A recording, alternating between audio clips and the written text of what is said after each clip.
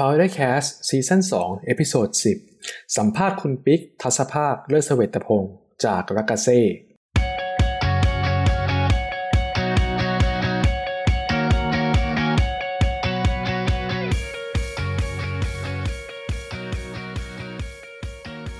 สวัสดีครับยินดีต้อนรับเข้าสู่รายการ Foundercast นะครับซีซั่น 2 นะครับวันนี้เป็น EP ที่ 10 แล้วนะครับผมเก่งศิริพงษ์ศิริมาศเกษมนะครับ Founder บริษัท RGB 72 นะครับวันนี้ได้รับเกียรติอย่างมากเลยนะครับอยู่กับพี่ปิ๊ก ทัศภาค เลิศเสวตพงศ์นะครับทายาทรุ่นที่ 2 ของ Viera by Lacazette สวัสดีพี่ปิ๊กครับผมสวัสดีครับเก่งครับครับขออนุญาตเรียกพี่ปิ๊กว่าพี่ปิ๊กนะฮะ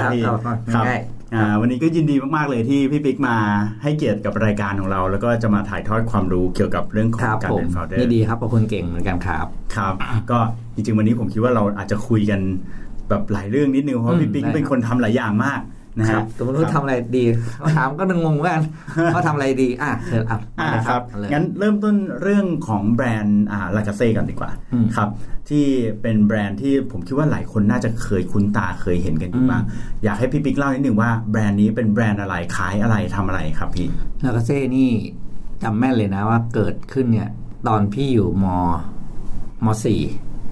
คือเดือนนั้นเป็นเดือนที่จำได้ว่าแม่กับพ่อหายจากบ้านไปเดือนนึงเขาไปเที่ยวกับเพื่อนเขาบอกเขารู้ว่าเขาบอกจำไม่อยู่บ้านเดือนนึงไปเที่ยวซึ่งเขาลูกโตแล้วไงพี่ชายพี่ม.5พี่ม.6 กับม.4มันก็ดูแลตัวเองได้ละครับเขาหายไปเดือนนึงเลยเขาบอกไปยุโรปคือไม่เที่ยวเรารู้ว่าเขาจะไม่อยู่เรารู้เขาไม่อยู่เดือนนึงเขาไปยุโรปก็กลับมาสักพักก็ไม่เกิน6เดือน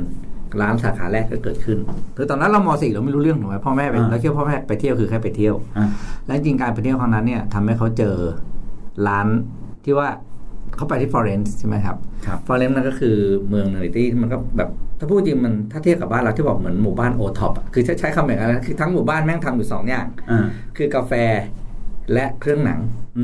คือคำว่าโอท็อปพี่คือห้องแถวเหมือนก็ห้องแถวทุกห้องก็จะมีอยู่2ห้องสลับกันเนี่ยห้องนี้แม่งขายกาแฟ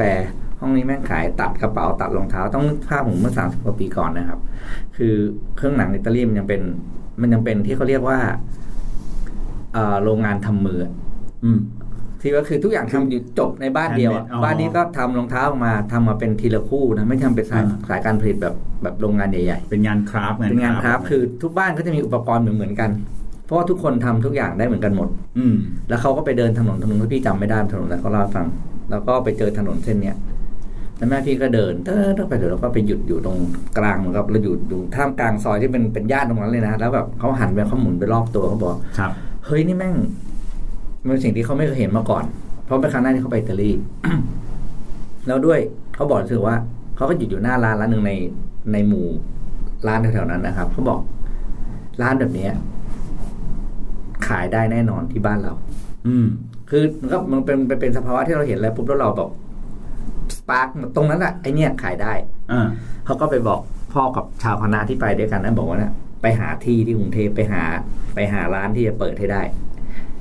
เขาจะเปิดร้านวันนี้ที่กรุงเทพคือค่อนข้างชัดเจนมากเลยนะคือเหมือนเห็นแล้วแบบภาษาบ้านเราคือกูจะเอาโดยที่ความประหลาดและความน่าทึ่งก็คือแม่พี่ไม่ได้เรียนแฟชั่นดีไซน์นะครับแม่พี่จบถ้าพูดถึงเขาเรียกปวส.สมัยนู้นใช่ไหมตอนนี้ก็น่าจะเรียกไม่ถึงอนุหรืออะไรพี่ก็เทียบไม่ถูกนะครับไม่ได้จบมหาลัยเอาไงนี้แล้วกันไม่เคยทำงานต่างประเทศไม่เคยอะไรทั้งสิ้นแต่ว่าแม่พี่เป็นคนที่โชคดีอย่างหนึ่งคือเขาทำงานกับบริษัทที่เป็นสายกับพวกอะไรนะห้องเสื้อตัดชุดแฟชั่นนะครับเมื่อก่อนชื่อบริษัทชื่อดีไซน์ไทย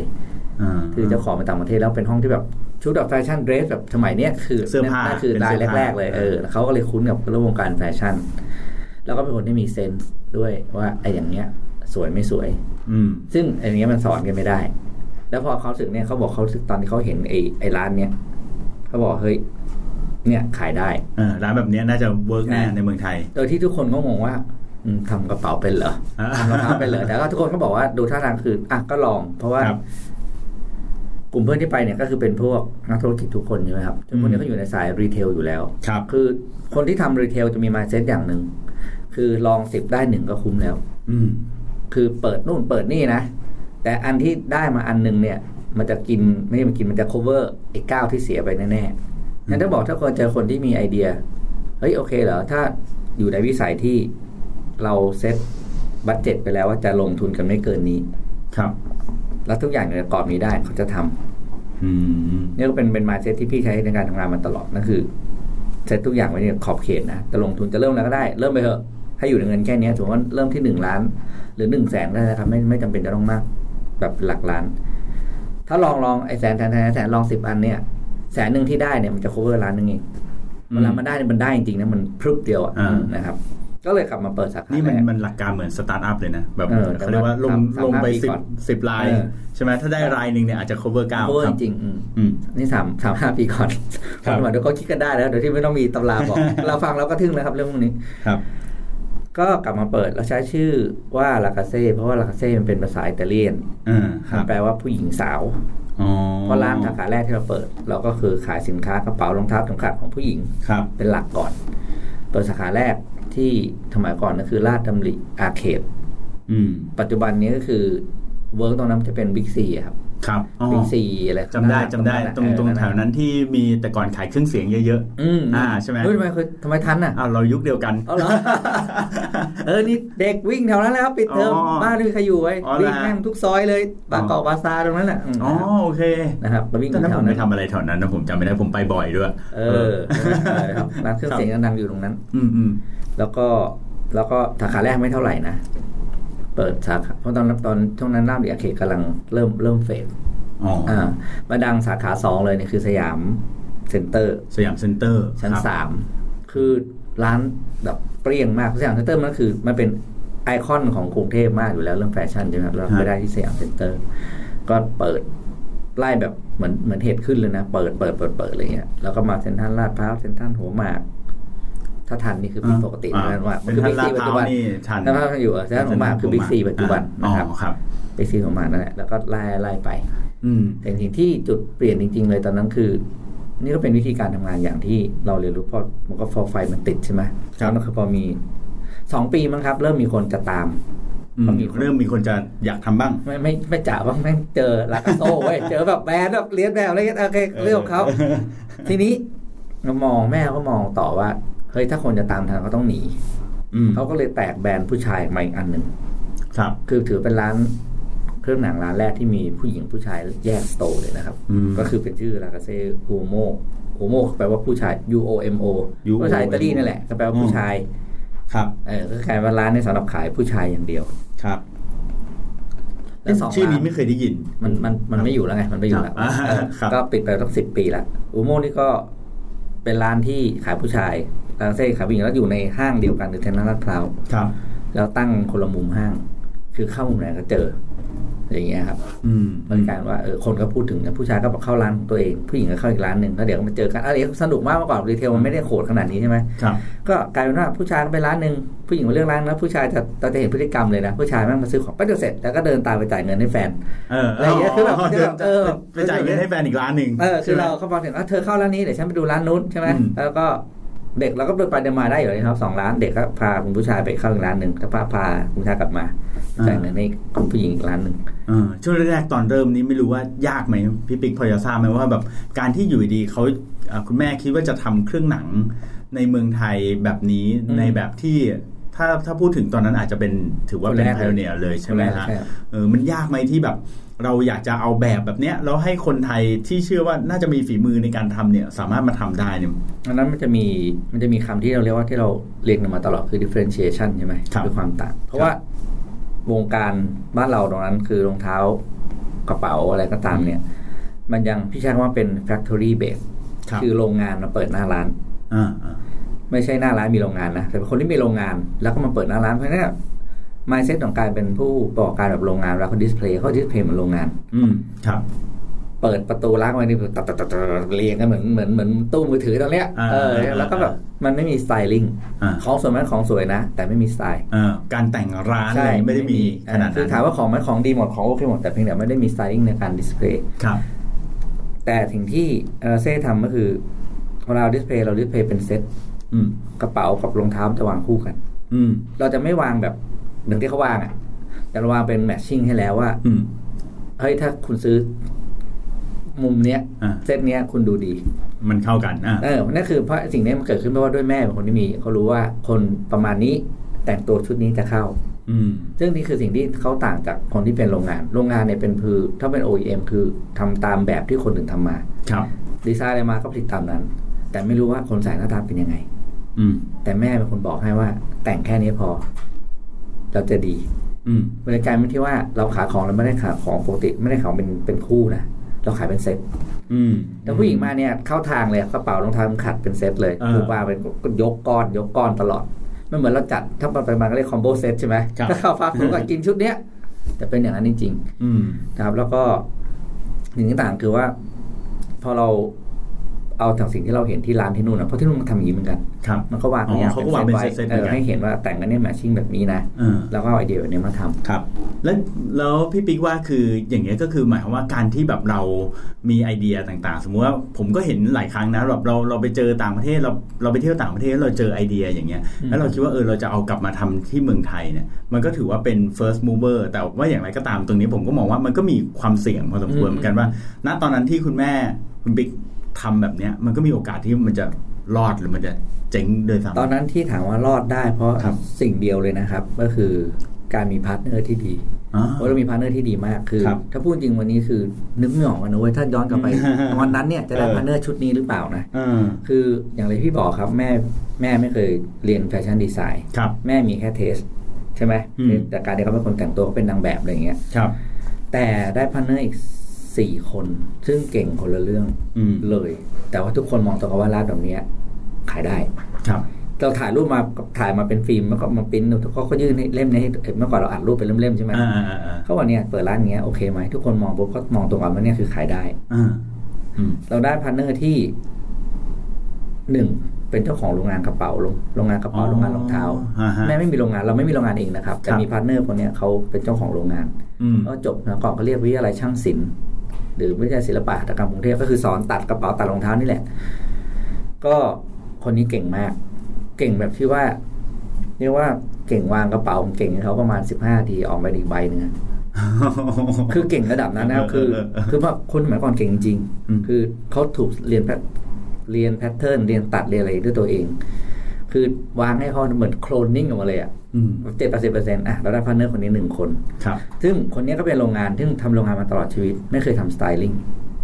แล้วพอเห็นว่าพอเวลาเขาเพิ่งได้เห็นว่าไองานนี้เขาตัดไปให้คนอื่นเนี่ยสุดท้ายมันไปเป็นแบบนี้ในสโตร์แล้วเขาไม่เคยรู้ใช่ไหมแล้วก็พวกนี้ถ้าขายเองแต่ขายแบบขายที่บ้านตัดแล้วเสร็จแขวนราวไว้รอใครมาซื้อซึ่งไม่มีการทำสไตลิ่งใดๆแต่แม่มันเติมเต็มส่วนตรงนี้ให้เขาพาร์ทเนอร์คนหนึ่งก็เป็นคนที่คล่ำบอดในวงการรีเทลคือเป็นคนที่เซตระบบรีเทลได้ขายเท่าไหร่ประมาณเท่าไหร่สโตร์เขาอยู่ตรงไหนอะไรอย่างเงี้ยนะครับแล้วก็ได้คนนี้มาคือคำพูดที่แม่บอกว่าไปหาร้านมาเนี่ยก็คือคนนี้ผลหาให้คนจะอยู่ร้านแบบนี้คนอยู่ที่นี่ไม่ควรจะเปิดห้างนี้หรือควรจะตรงนี้เพราะฉะนั้นเราจะไม่เปิดที่ร้านดนตรีอาร์เคดเพราะเมื่อก่อนมันก็เป็น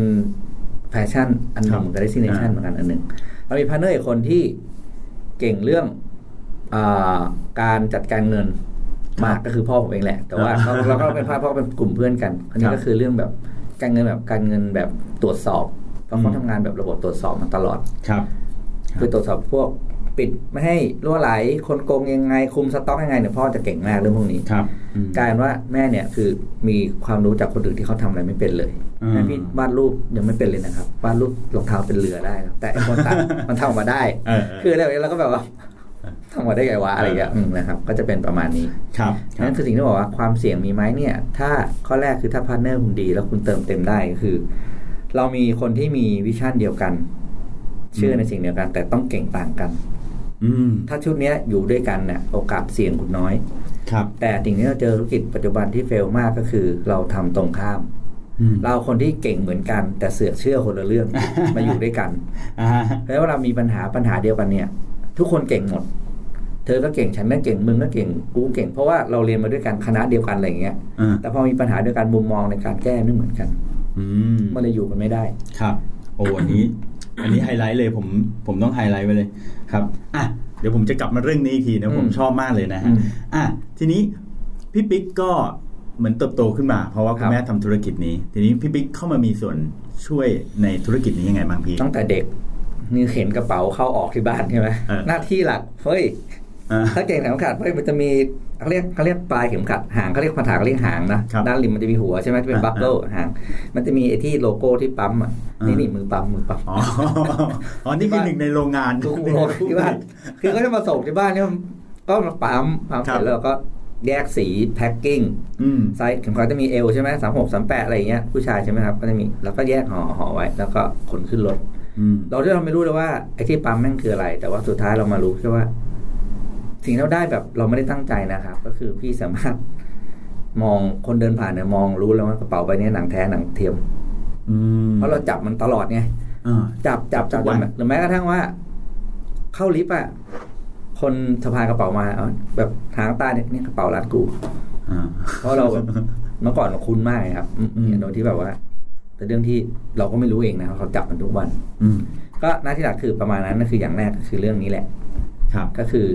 QC โดยที่ไม่ได้ตั้งใจแต่ที่เรารู้เองแล้วพอโตขึ้นมานี่ก็คือมีการได้มาเข้ามาช่วยในก็ตอนที่ช่วยครั้งแรกคือตอนที่ทำระบบ POS ไม่ใช่ต้องเป็นระบบบัญชีก่อน ระบบสต็อกบัญชีตอนเรามีลาเซ่คือมีแบรนด์ลูกอันนึงครับแต่เปิดได้ประมาณ3 ปีแล้วก็เลิกไปชื่อ ASIC ก็เป็นกระเป๋าที่แบบนี้แต่ว่าแตกลายเป็นวัยรุ่นจ๋าเลยสุดเลยแล้วก็พอเริ่มใหม่ใช่ไหมเราก็อยากจะทำระบบสต็อกให้มันโอเคเราก็เริ่มทดลองก็ไปซื้อโปรแกรมบัญชีมาก็คีย์สต็อกเข้าคีย์ขายออกตอนนั้นคือเริ่มรู้จักการเซตอัพรหัสสินค้าทำ13 ดิจิตแบ่งกรุ๊ปแบ่งอะไรคือเริ่มจากเริ่มตอนนั้นก็ต้องประมาณปี3มั้งครับครับก็เลยกลายเป็นคนที่วางระบบบัญชีหลังบ้านเป็นตั้งแต่ตอนนั้นสินค้าต้องควรจะจัดแคตตากรียังไงกลุ่มไหนรันนัมเบอร์ยังไงสต็อกเข้าสต็อกออกอะไรเงี้ยก็จะเริ่มแต่ตอนนั้นปี3มั้งช่วงเริ่มครับแต่นี้แบรนด์ที่จริงๆผมเห็นตามห้างเดี๋ยวนี้เห็นบ่อยก็คือเป็นแบรนด์ที่ชื่อว่าเวร่าเวร่านี่มันเป็นยังไงพี่เวร่านี่มันเกิดจากลาเซ่มันตั้งแต่ปี84ใช่ไหมลาเซ่นี่เจอ first storm นี่ก็คือตอนปีที่เรา IMF อ่ะประมาณปี2000ครับใช่ไหมครับเราปี97ใช่ไหมแล้วก็40ใช่ไหมแล้วก็เ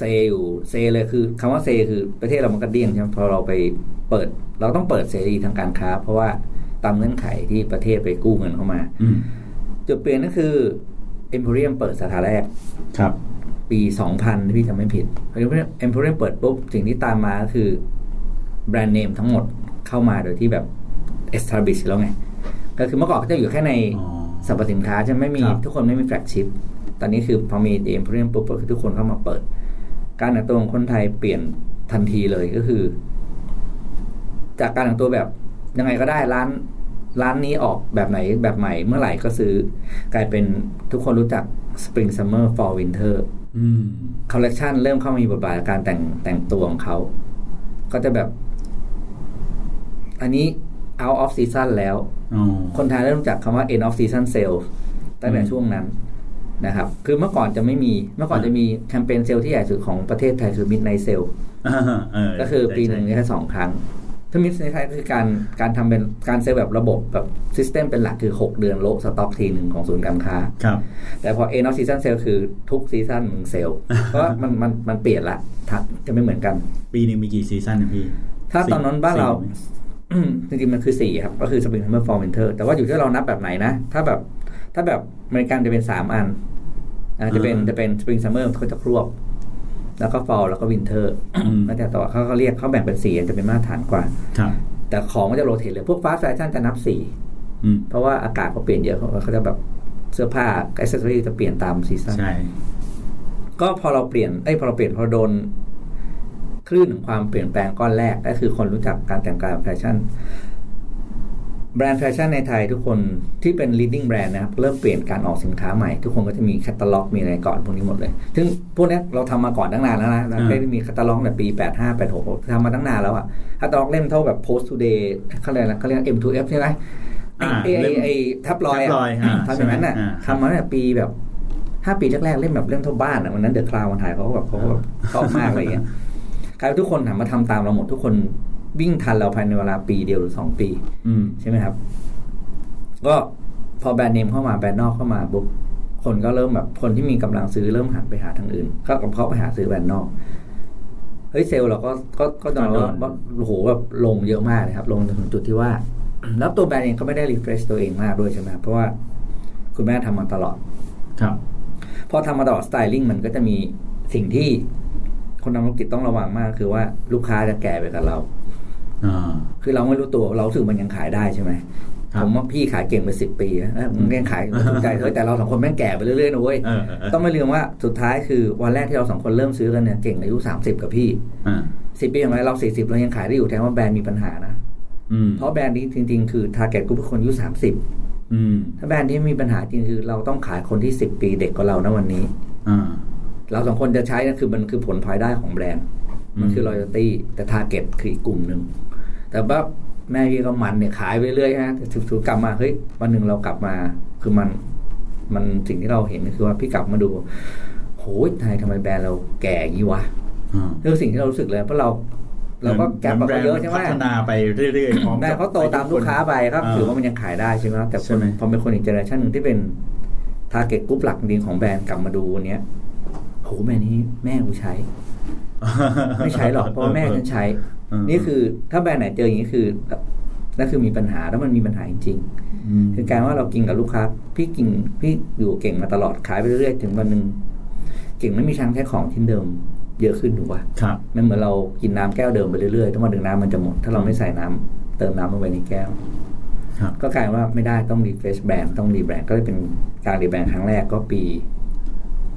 2004มั้งครับพี่เป็นคนรีแบรนด์นี่แหละครั้งแรกครับพอเราเปลี่ยนโลโก้เป็นมาแต่ใช้ชื่อลากาเซ่อยู่แล้วก็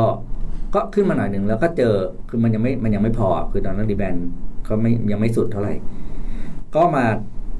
เดี้ยงยาวจนประมาณปี2006นี่คือไม่ไหวแล้วคือมันสุดแล้วล่ะจากคนที่ขายแบบระดับแล้วขายไปครึ่งนึงอ่ะจากที่เคยขายได้ใช่ไหมก็เลยรีเฟรชใหม่ก็เลยเป็นเวราบาลากาเซ่คำว่าเวราเป็นภาษาสโลวักมันแปลว่าศรัทธานะครับเราก็ตั้งชื่อคิดชื่อนี้ขึ้นมาเราจะมีชื่อสต็อกอยู่ครับว่าอะไรอย่างเงี้ยเราจะเลือกเราก็จะเลือกว่าชื่อไหนดีแล้วก็เรามองกันว่าในช่วงปี2005-2006เนี่ยแบรนด์พอมันขายไม่ดีใช่ไหมครับความเชื่อศรัทธาที่มีระหว่างกันระหว่างลูกค้ากับเรากับลูกน้องกับเราลูกน้องกับแบรนด์เกิดกับทุกคนไม่มั่นใจมันจะรอดไม่รอดอะไรอย่างเงี้ยใช่ไหมสิ่งแรกที่เรียกกลับมาคือตัวนี้แหละ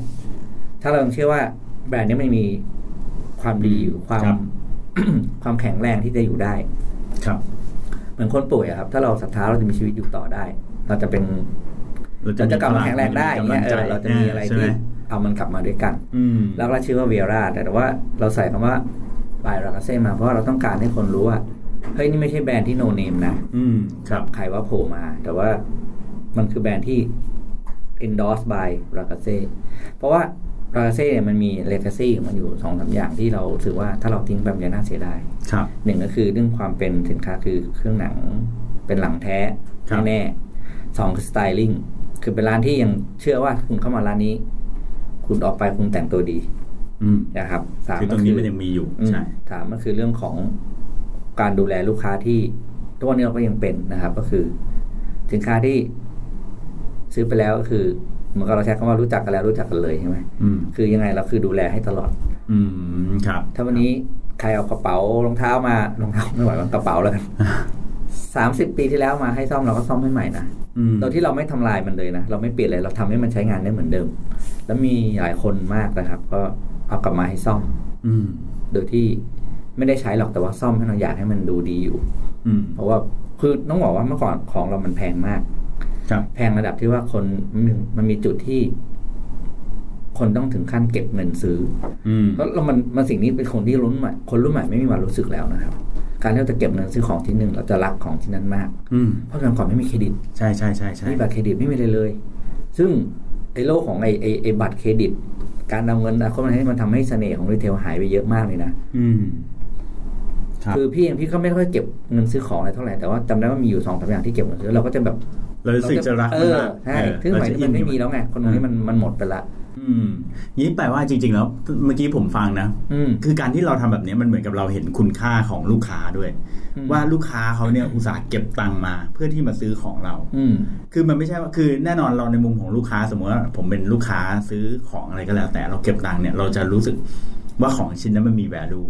แต่ในขณะเดียวกันในเวลามันเสียเนี่ยเราก็จะพยายามหาวิธีการซ่อมมันใช่ไหมโดยที่บางครั้งแบรนด์หรืออะไรที่เราซื้อมาเนี่ยเขาก็ไม่ได้เห็น value ของการที่จะมาต้องมานั่งแก้ไขให้เราแต่ว่าเวลากับลากาเซ่นี่ก็คือทำในสิ่งนี้คือจริงๆไอ้การซ่อมเนี่ยแล้วมันก็เป็นความเหมือนกันที่บอกครับก็คือพอพาร์ทเนอร์เราเหมือนกันมันจะคิดเหมือนกันค่าซ่อมเราไม่เคยคิดเลยนะเราจะคิดก็แค่ไอ้รู้ไอ้คุณไอ้เนี่ยนะตัวล็อกมันพังเราก็คิดเขาแค่ค่าตัวล็อกซึ่งมันเขาเข้าใจแหละเพราะว่ามันเราไม่ได้ทำเองค่าแรงเราไม่เคยคิดลูกค้าเลยนะครับเพราะว่าไอ้ช่างก็โรคจิตเหมือนกันก็ทำมันเขาทำอย่างอื่นเขาก็รักเขาก็อยากให้มันดูดีเพราะฉะนั้นเอามาเร็วเลยเดี๋ยวซ่อมให้อะไรอย่างเงี้ยมันก็การจะบอกด้วยคนที่มีความเชื่อเหมือนกันไงเขาเชื่อว่าของเนี้ยซื้อไปเนี่ยคนซื้อมันรักเพราะว่าอะไรรักเพราะว่าตอนฉันทำมันฉันก็รักมันเหมือนกันทุกคนก็เอามาแม่งซ่อมให้หมดเลยเงี้ยแล้วก็กลายเป็นว่าทุกคนเนี่ยพูดปากต่อปากว่าซื้อเพอแบรนด์เนี่ยเพราะว่ามันซ่อมตลอดชีวิต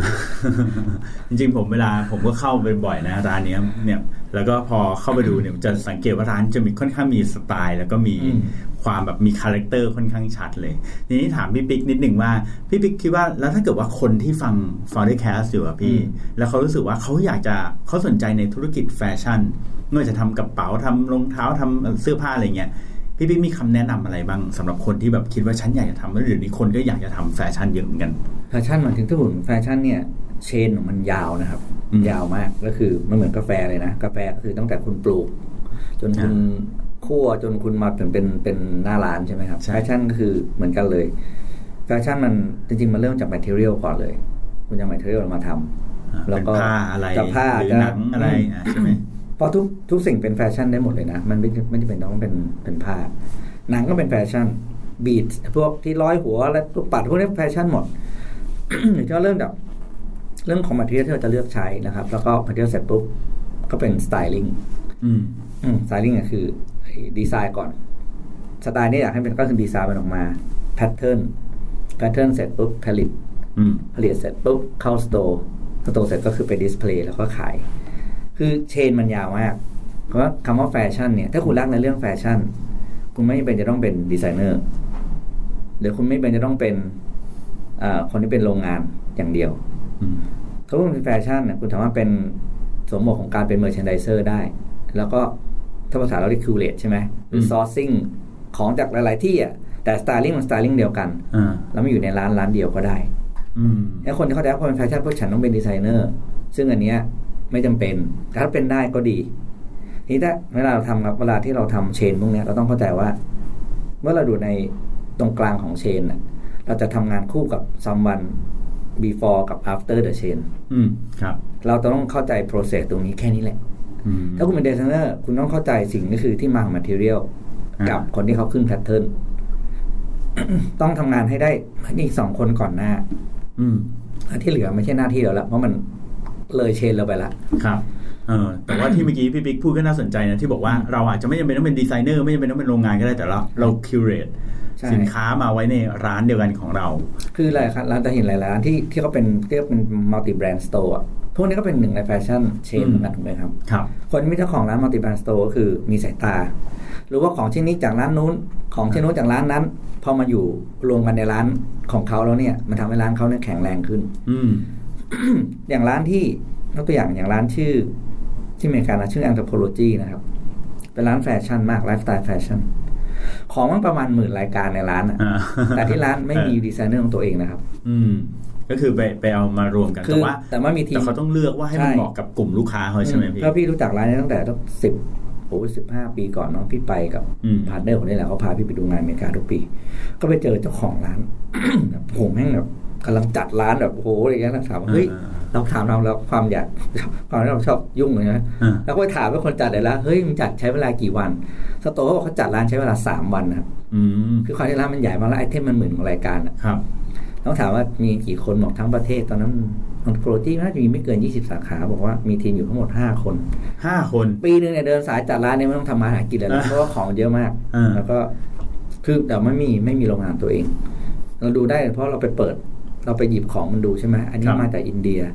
อันนี้มาจากปากีสถานนี่มาจากอิตาลีคือร้านแม่งมารู้ว่าแม่งมาลงหมดคิวเรตมาเลือกมาลงแม่งดีใช่ไหมอ๋อแต่นี่ถ้าอยู่ที่ว่าเราเก่งเรื่องอะไรถ้าเราเก่งเรื่องการทำรีเทลการท ที่เขาเรียก merchandising environment ให้ดีใช่ไหมคุณก็ไปทำแค่นั้นไม่ต้องดีไซน์ไม่ต้องทำโรงงานเพราะว่าการบริหารมันคนละแบบในความเห็นพี่ระหว่างการที่เดี๋ยวนี้ก็เห็นคนมาทำขายเสื้อผ้าออนไลน์เยอะนะพี่ใช่ไหมพี่คิดว่าคือบางคนขายเสื้อผ้าออนไลน์ก็เป็นลักษณะที่พี่ว่าก็คือเขาเลือกเสื้อผ้ามาจากหลายๆซอร์สแล้วก็มาตั้งโชว์ในร้านออนไลน์เขาทีเนี้ยพี่คิดว่าระหว่างการที่เดี๋ยวนี้มันเป็นออนไลน์กับการเป็นออฟไลน์เนี่ยคือมันยังมีความสำคัญพอๆกันอะไรยังไงบ้างมันจะมีความเชื่อมอยู่ระหว่างออนไลน์กับออฟไลน์แหละครับแต่ว่าแน่นอนแฟชั่นเนี่ยออนไลน์เนี่ยมันเป็นตัวเสริมของออฟไลน์แฟชั่นจริงๆเนี่ยโดยเฉพาะสินค้าบางประเภทนะครับจะขายไม่ได้เลยถ้าไม่มีออฟไลน์ก่อนคือเราต้องลองก่อนเหมือนคนที่เราซื้อของออนไลน์มาเนี่ยแหละเราบอกเราซื้อของออนไลน์จริงสุดท้ายเราเลือกร้านซื้อร้านนี้ซ้ำเพราะว่าเรารู้ว่าฟิตติ้งของร้านนี้เป็นยังไงเข้ากับร้านเราเข้ากับตัวเราไซส์นี้ไอ้วันที่คุณใส่ไอ้วันที่คุณใส่เสื้อตัวนั้นทดลองครั้งแรกแล้วมันเข้าพอดีนั่นน่ะคือ experience ของออฟไลน์นะเพียงแต่คุณไปลองที่บ้านคุณไม่ได้ไปลองที่ร้านเขาแต่พอคุณลองปุ๊บแล้วคุณรู้ว่าอ๋อเฮ้ยร้านเนี้ยแพทเทิร์นมันเข้ากับตัวเราอ่ะเราก็ซื้อมันตลอดนี่แปลว่าเนี่ยออนไลน์คือมาทำให้มันสะดวกขึ้นครับ คืออย่างถือว่าเราซื้อรองเท้าใช่ไหมรองเท้ามันจะมีหุ่นมีทรงมันอย่างเงี้ยอย่างพี่สั่งทับเบอร์40ร้านนี้กับร้านอื่นพี่ใส่ไม่ได้เพราะมันหุ่นเขาเรียกหุ่นรองเท้ามันไม่เหมือนกันแต่ถ้าอีร้านนี้เบอร์40โอเคเรารู้เพราะเรามีเขาเลยเราคู่หนึ่งการเลือกซื้อต่อไปเราจะเลือกซื้อร้านที่เรามั่นใจในฟิตติ้งก่อนครับทีนี้มาเรื่องพี่ปิ๊กบ้างดีกว่าคุยเรื่องธุรกิจเยอะแล้วตอนนี้พี่ปิ๊กทำอะไรอยู่บ้างนอกจากงานที่พี่ปิ๊กทำมีพี่ทำอยู่จริงก็จะประมาณ3อย่างนะแต่ว่ามันเกี่ยวจริงมันคือเชื่อมกันหมดนะครับอย่างแรกคือพี่ยังทำคอนซัลท์อยู่ในเรื่องของการวางโมเดลธุรกิจพี่ยังทำอยู่2คือพี่ก็ทำในเรื่องของคอนเทนต์เป็นหลักซึ่งคอนเทนต์เนี่ยก็คือแบ่งเป็น2ส่วนแรกก็คือทำสำนักพิมพ์เป็นงานอดิเรกเขียนหนังสือเรื่องตัดเขียนเพจด้วยแหละเขียนเพจแล้วก็ทำสำนักพิมพ์มันลามมาต่อแล้วเขียนเพจก่อนมีหนังสือเองเว้ยทำเองก็ได้วะแต่แล้วพิมพ์ก็ลามมาอันนี้ส่วนไอ้ซ้ำก็คืออีกส่วนนึงคือทำคอนเทนต์ก็คือเขียนให้กับลูกค้านะครับก็คืองานคนนู้นคนนี้อย่างเราเห็นเว็บเพจใช่ไหมครับหรือเพจต่างๆที่เขามีเนื้อหาออกมาเนี่ยก็จะมีคนที่เป็นคอนทริบิวเตอร์เข้าไปเนี่ยพี่ก็จะเป็นลักษณะแบบนี้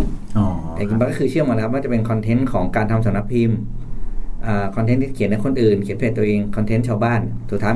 มันคือดึงกลับมาที่การทำคอนเทนต์ซึ่งมันก็คือแตกเป็นภาพเป็นเสียงเป็นเท็กซ์อะไรนั่นเองแล้วก็มีกิจกรรมพิเศษนะไปทำพอดแคสต์กับไลฟ์เฟซบุ๊กไลฟ์กับคุณแท็บประวิทย์นะครับก็คือชื่อรายการ Boss Eye View ก็เป็นรายการที่เรากับเรา2คนมองว่าเรื่องนี้ในองค์กรเนี่ยมุมมองจากคนเป็นหัวหน้าเรามองว่ายังไงเราเลยชื่อว่า Boss Eye View เพราะเรา2คนก็ผ่านชีวิตการทำงานถึงจุดที่เป็นหัวหน้าละระดับหนึ่งที่ว่าน่าจะมีมุมมองที่เป็นประโยชน์กับคนฟังเพราะเราเป็นลูกน้องมาก่อนทั้งคู่คุณแท้ไม่เคยทำซิตี้แบงค์เขาเป็นเทรดเดอร์มันก็เรียกเทรดเดอร์อะไรทั้งอย่างที่เป็นค้าเงินนะครับผมก็ทำงานองค์กรมาก่อนก็ทำงานหลายที่แล้วก็เป็นตั้งแต่พนักงานที่เป็นทั่วไปจะถึงมาเป็นพอเป็นหัวหน้าใช่ไหมเราก็จะมีมุมมองของคนที่ผ่านงานหลายๆเราจะมองเห็นหลายๆแองเกิลเนาะเราก็เลยใช้ชื่อเขาเรียกว่า Boss Eye View โดยที่สโลแกนรายการนั่นคือว่าเพราะเราเชื่อว่าตัวออฟฟิศที่ดูหอมหวานมีความร้าวฉานซ่อนอยู่คือมันมีปัญหาอยู่แล้วในนั้นในทุกองค์กรมีปัญหาไงอยู่ที่ว่าเราจะกล้าเอามันขึ้นมาคุยหรือเปล่าแล้วเราคุยในรายการเราก็จะมีทั้งปัญหาที่มาและเราแนะนำว่าคนที่อยู่ในสถานการณ์แบบนั้นเนี่ยควรจะทำตัวอย่างไรครับโอเคแล้วถ้าเกิดว่าผม ให้พี่ปิ๊กอยากจะแนะนำหนังสือสักเล่มหนึ่งสำหรับคนที่อยากจะทำธุรกิจอยากจะเป็นโฟลเดอร์หรือคนที่เป็นโฟลเดอร์อยู่แล้วอยากจะพัฒนาตัวเองมีเล่มไหนที่พี่ปิ๊กอ่านแล้วรู้สึกว่าเป็นหนังสือที่พี่ปิ๊กชอบแล้วก็อยากจะ recommend เอาแบบถ้าพี่แนะนำ2เล่มของคนไทยแล้วก็แนะนำง่ายๆเลยก็คือที่เพิ่งเขียนรีวิวในเพจก็คือเมื่อความจนเคี่ยนตีผมเมื่อความจนเคี่ยนตีผมเหมือนของเจ้าของโรงเบียร์เยอรมันตะวันแดงครับโหเป็นหนังสือที่อ่านแล้วแบบสุดยอดมากโดยเฉพาะคนที่ทำร้านอาหารนะครับคือแกเป็นคนที่ไม่เคยทำร้านอาหารมาก่อนแต่มีความเข้าใจในระบบครัวได้แบบนั้นน่ะคือมันจะบอกเราเลยว่าค คุณต้องใช้เวลาแล้วก็ลงทุนลงแรงแค่ไหนกว่าจะเข้าใจระบบที่มันคอมพลีเคทมากต้องเข้าใจว่าโรงเบียร์เยอรมันนี่ไม่ใช่ร้านอาหารเล็กๆนะครับครับใหญ่มากแม่ง 2,000 กว่าที่นั่งอ่ะแล้วปัจจุบันนี้เขาบอกว่าอัตราการเสิร์ฟอาหารผิดนี่คือ 0% นะครับโอ้โหคือโต๊ะขนาดนั้นน่ะบ้าลูกค้าเพิ่งสั่งแล้วเราก็รู้คนไทยกินอาหารเรื่องว่าตายเดี๋ยวน้องขอหลอดเพิ่มขอช้อนกลางบ้าอะไรไม่เอากระเทียมไม่เอาไม่มีอัตราผิดเลยโอ้เมื่อวานนี้ผมไปกินก๋วยเตี๋ยวพี่20โต๊ะเองเสิร์ฟผิดเลยแล้วพอไปดูพออ่านหนังสือเล่มนี้ทั้งเล่มจะเข้าใจว่าโอ้โหเขามีระบบการจัดการจริงๆนะแล้วแบบยุติธรรมมากการดูแลเด็กเลยทุกอย่างแบบแฟร์มากคือแบบเป็น learning ที่แบบว่าเฮ้ยไม่ธรรมดาจริงๆแล้วก็เล่าชีวิตตั้งแต่วัยเด็กใช่ไหมครับก็เล่มนี้คือซุปเปอร์และคอมเมนต์เลยคนทำธุรกิจต้องอ่านเล่มนี้โอเคคือแบบดอกจันเลยผมดอกจันไว้อันที่2ก็หนังสือของคุณธนินทร์น่ะแล้วความอะไรนะความสำเร็จดีใจได้วันเดียวอันนั้นก็จะเป็นมองของคน executive เลยนะคนที่มองเกมขาดได้มองยังไงมองแบบนี้เราก็จะบอกว่าCP นู่นนี่นั่นที่เราได้ยินกันใช่ไหมแต่จริงที่มาที่ไปจริงคือเขามองเห็นก่อนคนอื่นก่อนที่คนอื่นจะมองเห็นว่าคนอื่นจะไปตามมันตามไม่ทันแล้วไงครับแล้วก็ของสื่อเล่มของคุณธนินทร์คือคนที่อ่านได้ไม่ได้ถึงที่จะได้นะครับคือการวางโมเดลธุรกิจคือเล่มของคุณผมจำชื่อคุณพี่ว่านะคุณสุพจน์ต้องจำไม่ผิดนะเล่มที่เป็นความจริงที่ผมไม่ได้พูดเรื่องโมเดลธุรกิจนะอันนั้นคือ operate ธุรกิจ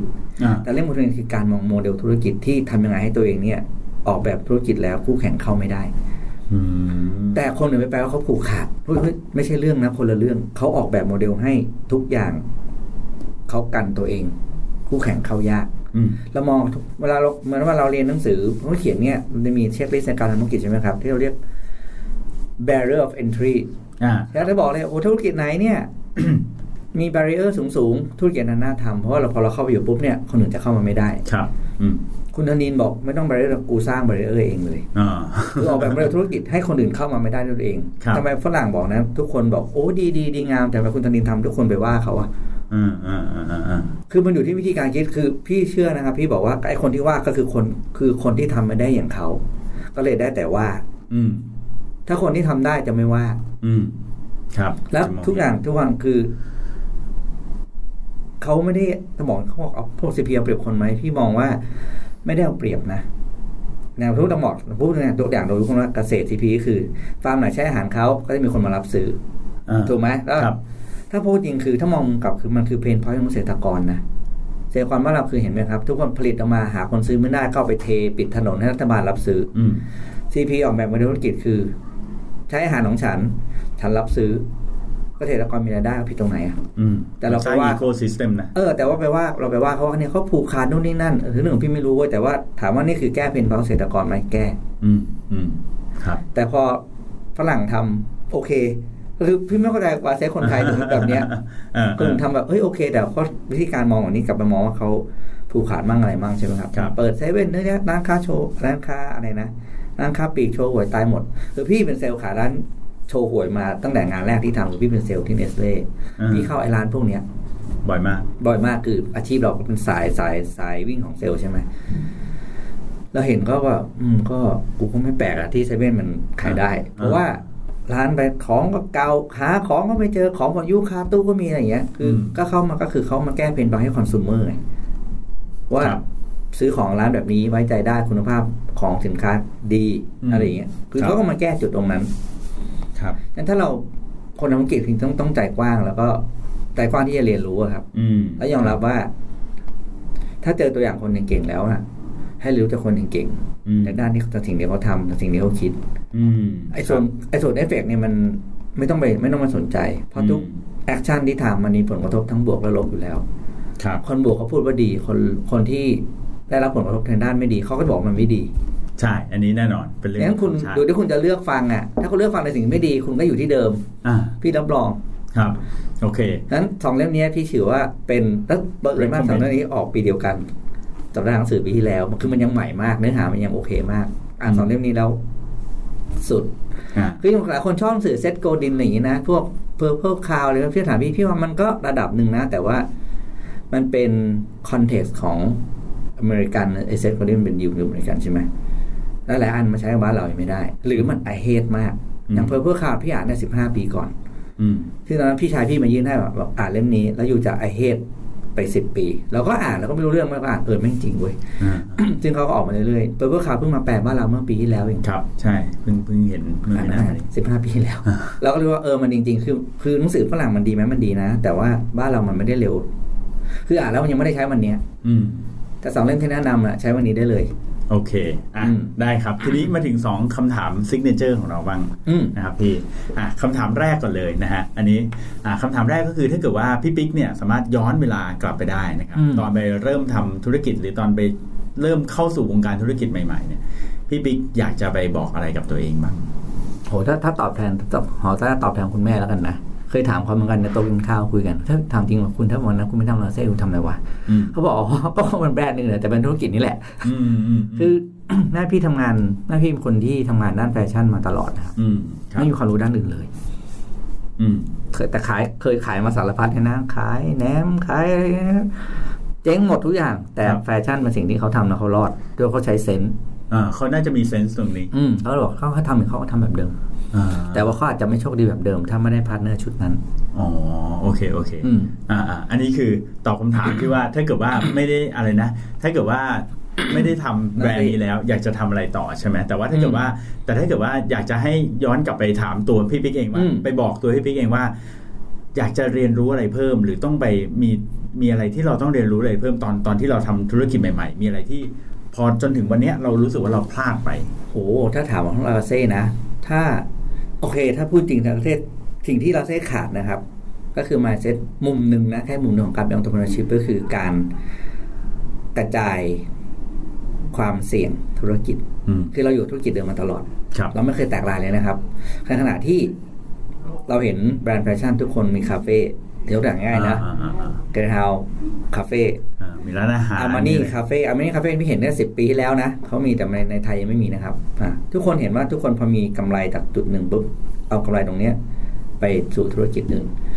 แล้วทำให้มันเชื่อมกันกับแบรนด์ที่เป็นแบรนด์แม่ใช้คำว่าแบรนด์แม่แล้วกันนะแต่เราไม่ได้ทำตรงนี้นั่นคือสิ่งเราขาดเพราะถ้าเราเข้าใจมุมตรงนี้ว่าเราสามารถเอาเงินที่เรามีเนี่ยนะไป extend หรือ leverage ตัวแบรนด์ไปส่วนอื่นได้เนี่ยเราจะทำไปแล้วล่ะแต่เราไม่ได้ทำเพราะเรายึดติดว่าเราเป็นร้านแฟชั่นอ c เซสซอรี่เราก็ยึดติดตรงนั้นอยู่เราก็เลยไม่ได้ขายเพราะมันเจอวิกฤตเนี่ยครับมาถึงร่วงหนักมาถึงเปโอเคครับวันนี้ได้ความรู้เยอะเลยจากพี่ปิ๊กนะครับผมก็จากที่ผมได้ฟังพี่ปิ๊กมาโหวันนี้คีย์เทคเอาเวย์ผมเยอะมากนะครับเรื่องแรกก่อนเลยผมรู้สึกว่าจุดเริ่มต้นของลากาเซ่เนี่ยคือการมองเห็นความแตกต่างมองเห็นว่าการที่แบรนด์เนี้ยหรือสินค้าแบบเนี้ยในประเทศเรายังไม่เคยมีเราไปเจอมาปุ๊บเนี่ยเราคุณแม่คุณปิ๊กก็เอาเข้ามาแล้วก็มาลองทำดูนะครับซึ่งอันเนี้ยก็เป็นสิ่งหนึ่งที่สำคัญในการทำธุรกิจนะถัดมาก็คือการมีพาร์ทเนอร์ที่ดีพี่ปิ๊กพูดหลายรอบมากว่ามีพาร์ทเนอร์ที่ดีอันนี้ก็สำคัญแล้วก็ผมชอบที่พี่ปิ๊กพูดมากๆเลยบอกว่าเราต้องหาคนที่มีความเก่งที่แตกต่างกันแต่มีความเชื่อเหมือนกันใช่ซึ่งไอ้ความเชื่อเนี่ยถ้าผมพูดไม่ผิดมันเป็นลักษณะเหมือนมีเป้าหมายที่เหมือนกันด้วยพี่แล้วมี culture มีมุมมองที่คล้ายกันใช่สมัยปัจจุบันยุคปัจจุบันเขาจะเรียก work viewเขาเรียก work view ถ้าคำที่พวกดีไซน์อยู่แล้วจะเรียก work view นะมีมุมมองการทำงานได้ยังไงผมว่าจะเก่งกับพี่ทำงานด้วยกันใช่ไหมครับเก่งบอกว่าเก่งต้องการทำงานที่กำไรสูงสุดพี่มองว่าลูกค้าแฮปปี้สูงสุดทองวันนี้แม้จะเก่งให้ตายไงอยู่ด้วยกันก็พังวันนึงมันถึงจุดที่พังไงเพราะมันจะมีเรื่องที่เข้ามาทดสอบเรา2 คนว่าเรื่องนี้ใครจะเป็นคนเมกะคอลเก่งบอกไม่ได้มันก็เก่งเชื่อว่าทุกอย่างต้องกำไรสูงสุดซึ่งมันไม่พูดนี่เป็นบอกว่าความเชื่อแต่ละคนไม่มีอันไหนผิดนะครับมันจะถูกต่อเมื่อเราเจอคนที่มีความเชื่อเดียวกันแล้วทำตรงนั้นออกมาเพราะการที่ว่าคุณบอกคุณกำไรสูงสุดไม่ได้แปลว่าคุณงกนะเว้ยเพราะคุณต้องดู after แปลว่าแบบละโมบคุณต้องดู after ว่าคุณเอากำไรไปทำอะไรต่อก็ได้นะเป้าหมายของเรามันไม่เหมือนกันเพราะคือเราละคนมันก็แบบเวลาเราทำเรามองคอนเทกต์เราไปมองเราไปตัดสั้นมากอันนั้นคือมึงงกป่าหรอกบางคนเขาได้กำไรเขาไปโดเนทอะไรก็เต็มไปหมดเลยขณะที่คนที่ได้กำไรน้อยกว่าเขามันไม่เคยให้ใครสักบาทเดียวอ่ะคุณว่าใครแม่งงกกว่ากันน่ะใช่มากที่อย่างบิลเกตเนี่ยผมโดเนทปีเท่าไหร่โดเนทกำไรมั้ยกำไร Microsoft กำไรจะตายแต่เขาก็โดเนทใช่ไหมนั่นคือเวลาเราเสพคอนเทนต์พวกนี้เราไปตัดคอนเทกต์แล้วสิ่งที่เราถือว่าเราไปแปลแบบให้กูฟินกับการที่ได้ด่ากับบ้านแหละซึ่งอันเนี้ย ค่อนข้างน่าเป็นห่วงกับคนไทยไงทีนี้ถ้าเกิดว่าเรื่องนี้เกิดสมมติว่าผมกำลังจะทำธุรกิจขึ้นมาแล้วอยากจะจับมือพาร์ทเนอร์สักคนหนึ่งเราจะรู้ได้ไงพี่ว่าเขาเป้าหมายในการเราควรคุยกับเขาตรงๆเลยนะว่าใช่เฮ้ยเป้าหมายในการทำธุรกิจตัวนี้คืออะไรอยากได้อะไรอยากได้กำไรเยอะๆใช่ไหมอะไรอย่างเงี้ยส่วนฉันอยากได้อะไรใช่ครับมันต้องถามก่อนเลยเพราะว่าอย่างน้อยคุณมองไม่ตรงกันวันนี้ก็โอเคก็จบกันแค่นี้เพราะอะไรแล้วมันไม่ความจำเป็นจะต้องโกรธกันเพราะความเสียหายยังไม่เกิดเราแค่มองไม่ตรงกันแต่ถ้าคุณไม่พูดสิ่งที่คุณคิดจริงๆครับแล้วคุณปล่อยให้ทุกอย่างเกิดขึ้นต่างคนต่างลงแรงลงเวลาไปแล้วเนี่ยถึงเวลาความเสียหายมันเกิดไงแล้วก็จะบอกว่าวันนั้นผมพูดว่าอย่างนี้มันขัดกับตัวเรานั่นคือ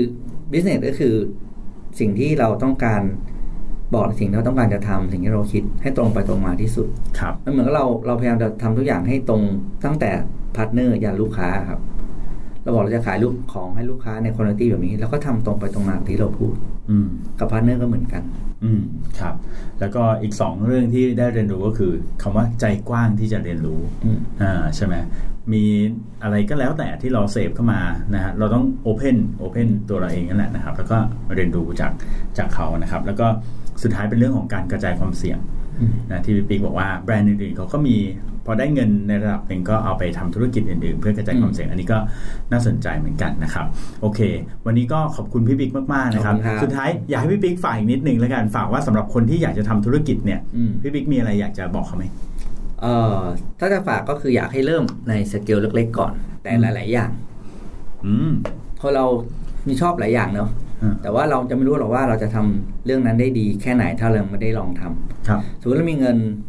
10,000 บาทใช่ไหมครับแต่จะทดลองธุรกิจอะไรก็แล้วแต่อย่าไปเอา10,000นั้นไปลงกับธุรกิจเดียวอาจจะทำหรือ2หรือ3อย่างก็ได้แต่ว่าเราก็ผ่านการทบทวนก่อนนะว่า3อย่างแรกที่เราอยากทำคืออะไรสิ่งที่อาจจะทำได้ดีที่สุดอาจจะเป็นอย่างที่3ก็ได้ลำดับ3ที่เราอยากจะทำครับมันอาจจะดีกว่า1 2เพราะว่าทำธุรกิจมันมีแฟกเตอร์มากมายครับแต่ถ้าเราไม่ได้ลองทำเลยเราจะไม่รู้ว่าไอ้แฟกเตอร์หนึ่งที่เข้ามาเนี่ยมันจะมีผลกับเรามากน้อยแค่ไหนครับทำได้หลายอย่างครับแต่บนพื้นฐานเป็นสิ่งที่เราสนใจโอเคครับโอเควันนี้ขอบคุณพี่ปิ๊กมากๆนะครับขอบคุณครับขอบคุณมากครับที่ให้เกียรติกับรายการ Founder Cast นะครับผมก็หวังว่าโอกาสหน้าจะได้มีโอกาสได้มาพูดคุยกับพี่ปิ๊กอีกได้ครับมาแล้วไปคุยที่ Boss I Will เรามีลิสต์แขกอยู่แล้วมีลิสต์แขกอยู่แล้วโอเคครับผมขอบคุณพี่ปิ๊กมากครับขอบคุณเก่งครับสวัสดีครับสวัสดีครับ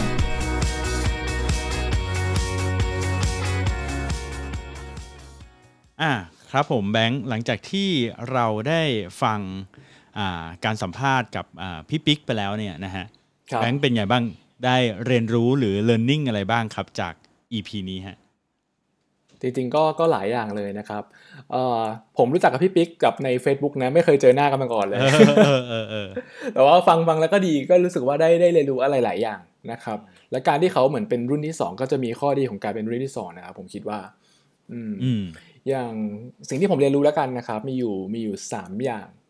ย่างแรกเลยคือว่าเรื่องการออกเดินทางแล้วกันนะครับจากการที่แม่ของพี่ปิ๊กเนี่ยครับเขาแบบ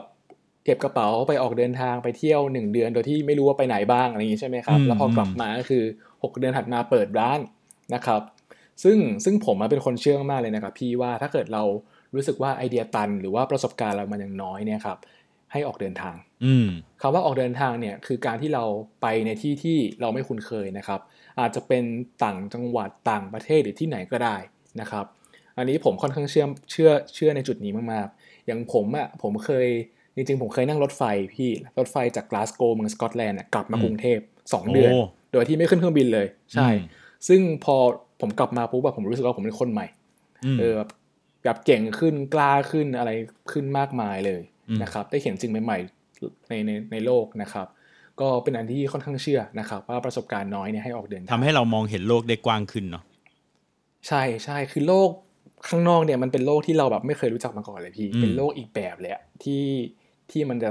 สั่งสอนให้เราโตขึ้นเก่งขึ้นแล้วก็มีมุมมองที่หลากหลายมากขึ้นนะพี่ใช่นี่คือข้อแรก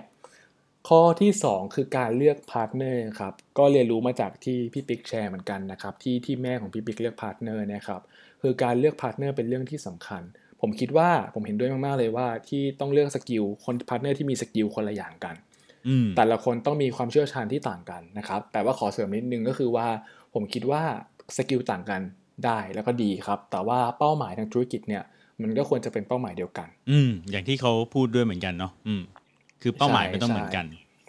ใช่สุดท้ายคือก็ผมคิดว่าจริงๆแล้วเนี่ยฮะคนที่มีอายุเยอะประสบการณ์เยอะเนี่ยก็จริงๆนะเป็นคนที่เก่งนะครับแล้วก็ถ้าเกิดเราสามารถเรียนรู้จากประสบการณ์ของเขาได้นะครับมันน่าจะมีประโยชน์มากถ้าเราเอาความรู้ที่เขามีประสบการณ์ที่เขามีเนี่ยมีมาผสานกับความรู้เรื่องใหม่ๆที่เรารู้เนี่ยครับผมว่ามันน่าจะทำให้ไปได้ไกลเลยใช่อันนี้3อย่างที่ผมเรียนรู้มาครับของพี่เก่งมีอะไรบ้างครับครับของพี่เก่งเนี่ยจริงๆแล้วมีประมาณ2ข้อนะอันแรกคือการมองหาโอกาสนะก็เหมือนอย่างที่แบงค์พูดแหละก็คือว่าพอเขาไปต่างประเทศอ่ะมันก็ทำให้มันเปิดโลกนะแล้วก็มองเห็นสิ่งต่างๆได้กว้างขึ้นนะจากเดิมที่กระเป๋าแบบนี้เขาไม่เคยเห็นมาก่อนหรืออะไรเงี้ยหรือว่าไม่เคยคิดว่าในเมืองไทยจะมีอะไรเงี้ยเขาก็สามารถที่มองเห็นได้พี่เองก็เชื่อเหมือนกันในเรื่องของการไปหาประสบการณ์นะจากการไปเที่ยวหรือไปอะไรเงี้ยอย่างส่วนตัวพี่เองเนี่ยตอนเรียนอยู่เมืองไทยนี่ก็เรียนไม่ค่อยเก่งนะแต่พอไปอยู่ต่างประเทศเนี่ยก็ไม่ได้จะเรียนเก่งมากก็ยังเรียนไม่เก่งเหมือนเดิมแต่ว่าประสบการณ์เราเยอะขึ้นแล้วเรามองเห็นโลกได้เยอะขึ้นการที่แบบว่าอย่างพี่เก่งเองเข้ามาอยู่ในวงการของเทคโนโลยีนี้ได้ก็เพราะว่าเราได้เห็นโลกมากขึ้นนั่นแหละแล้วก็ได้เห็นก่อนคนอื่นนะดังนั้นมันก็เลยมาถึงข้อที่2พอเห็นก่อนคนอื่นปุ๊บเนี่ยอีกสิ่งหนึ่งที่เชื่อคือพอเห็นก่อนก็ต้องทำก่อนนะการทำก่อนมันในเรื่องของอาจจะพูดในเรื่องของนวัตกรรม IT อะไรอย่างนี้ก็ได้แต่ว่าในกรณีของลาคาเซ่เนี่ยก็คือในเรื่องของแฟชั่นนะแฟชั่นก็มีการที่ความกล้าในการที่จะทำก่อนทำกระเป๋าแบบนี้ก่อนในแบบที่ยังไม่เคยมีใครทำมาก่อนซึ่งผมเองคิดว่าไอการทำก่อนเนี่ยมันก็มีทั้งผลดีและผลเสียนะผลดีก็คือคุณมีโอกาสที่จะเป็นแบบหนึ่งเดียวในประเทศเป็นคนแรกของประเทศที่จะทำสิ่งนี้นะแต่ว่าผลเสียมันก็คือโอกาสเสี่ยงเยอะกว่านะครับดังนั้นแต่ว่าส่วนตัวพี่เก่งเนี่ยเป็นคนที่ชอบที่จะทำอะไรก่อนเป็นพวก early นะเป็นพวก early อยากลองอยากทำอะไรก่อนเพราะรู้สึกว่าหลายครั้งที่เราทำอะไรก่อนเนี่ย opportunity ใหม่ๆมันเข้ามาถึงเราได้อย่างรวดเร็วมากนะรวมถึงถ้าเกิดว่าคิดในมุมของการค้าหรืออะไรเงี้ยคือเรียกว่าถ้าเกิดเรามีเทคโนโลยีหรือว่าเราทำผลิตภัณฑ์อย่างหนึ่งที่ในประเทศนี้ไม่มีใครเคยทำเลยราคามันก็ไม่จำเป็นที่จะต้องราคาถูกก็ได้ถูกไหมดังนั้นมันก็ได้ opportunity หลายอย่างนะครับดังนั้นก็สนับสนุนนะว่าให้2อย่างนะก็คือ1คือไปออกไปมองหาโอกาสแล้วก็2คือเราเชื่อในเรื่องของการทำก่อนนะครับผมประมาณนี้ครับก็ถ้าไม่มีอะไรแล้วใช่ไหมแบงค์ไม่มีอะไรปิดท้ายใช่ไหมคันนี้ เห็นทุกทีชอบปิดท้ายไม่มีไม่มีอะไรปิดท้ายพี่เก่งปิดดีมากแล้วครับก็นั่นแหละครับตามนั้นครับครับผมก็จริงๆปิดก็ได้ผมว่ากระเป๋าของเขาสวยนะครับคือถ้าเกิดใครที่อาจจะยังไม่เคยเห็นรากาเซ่ใช่ไหมครับอาจจะเคยเห็นแบรนด์ที่ชื่อว่าเบียร่าบ้างในห้างคือร้านเขาดูดีดูสวยมากผมแบบเดินผ่านทีไรเนี่ยต้องแบบแวะเวียนเข้าไปดูเป็นประจำเลยพี่ใช่ครับแนะนำให้ไปดูนะครับครับผมก็ประมาณนี้นะครับสำหรับ EP ที่10นะครับรากาเซ่นะครับกับพี่ปิ๊กนะครับสำหรับวันนี้ผมเก่งสิทธิพงศ์สินมาเกษมนะครับ CEO บริษัท RGB 72และ Creative Talk นะครับครับและผมแบงค์สิทธินันท์ โพธิสุทธิศักดิ์นะครับผม Co-founder ของ Magneto Labs และ Content Chief นะครับต้องขอลาไปก่อนครับสวัสดีครับครับสวัสดีครับ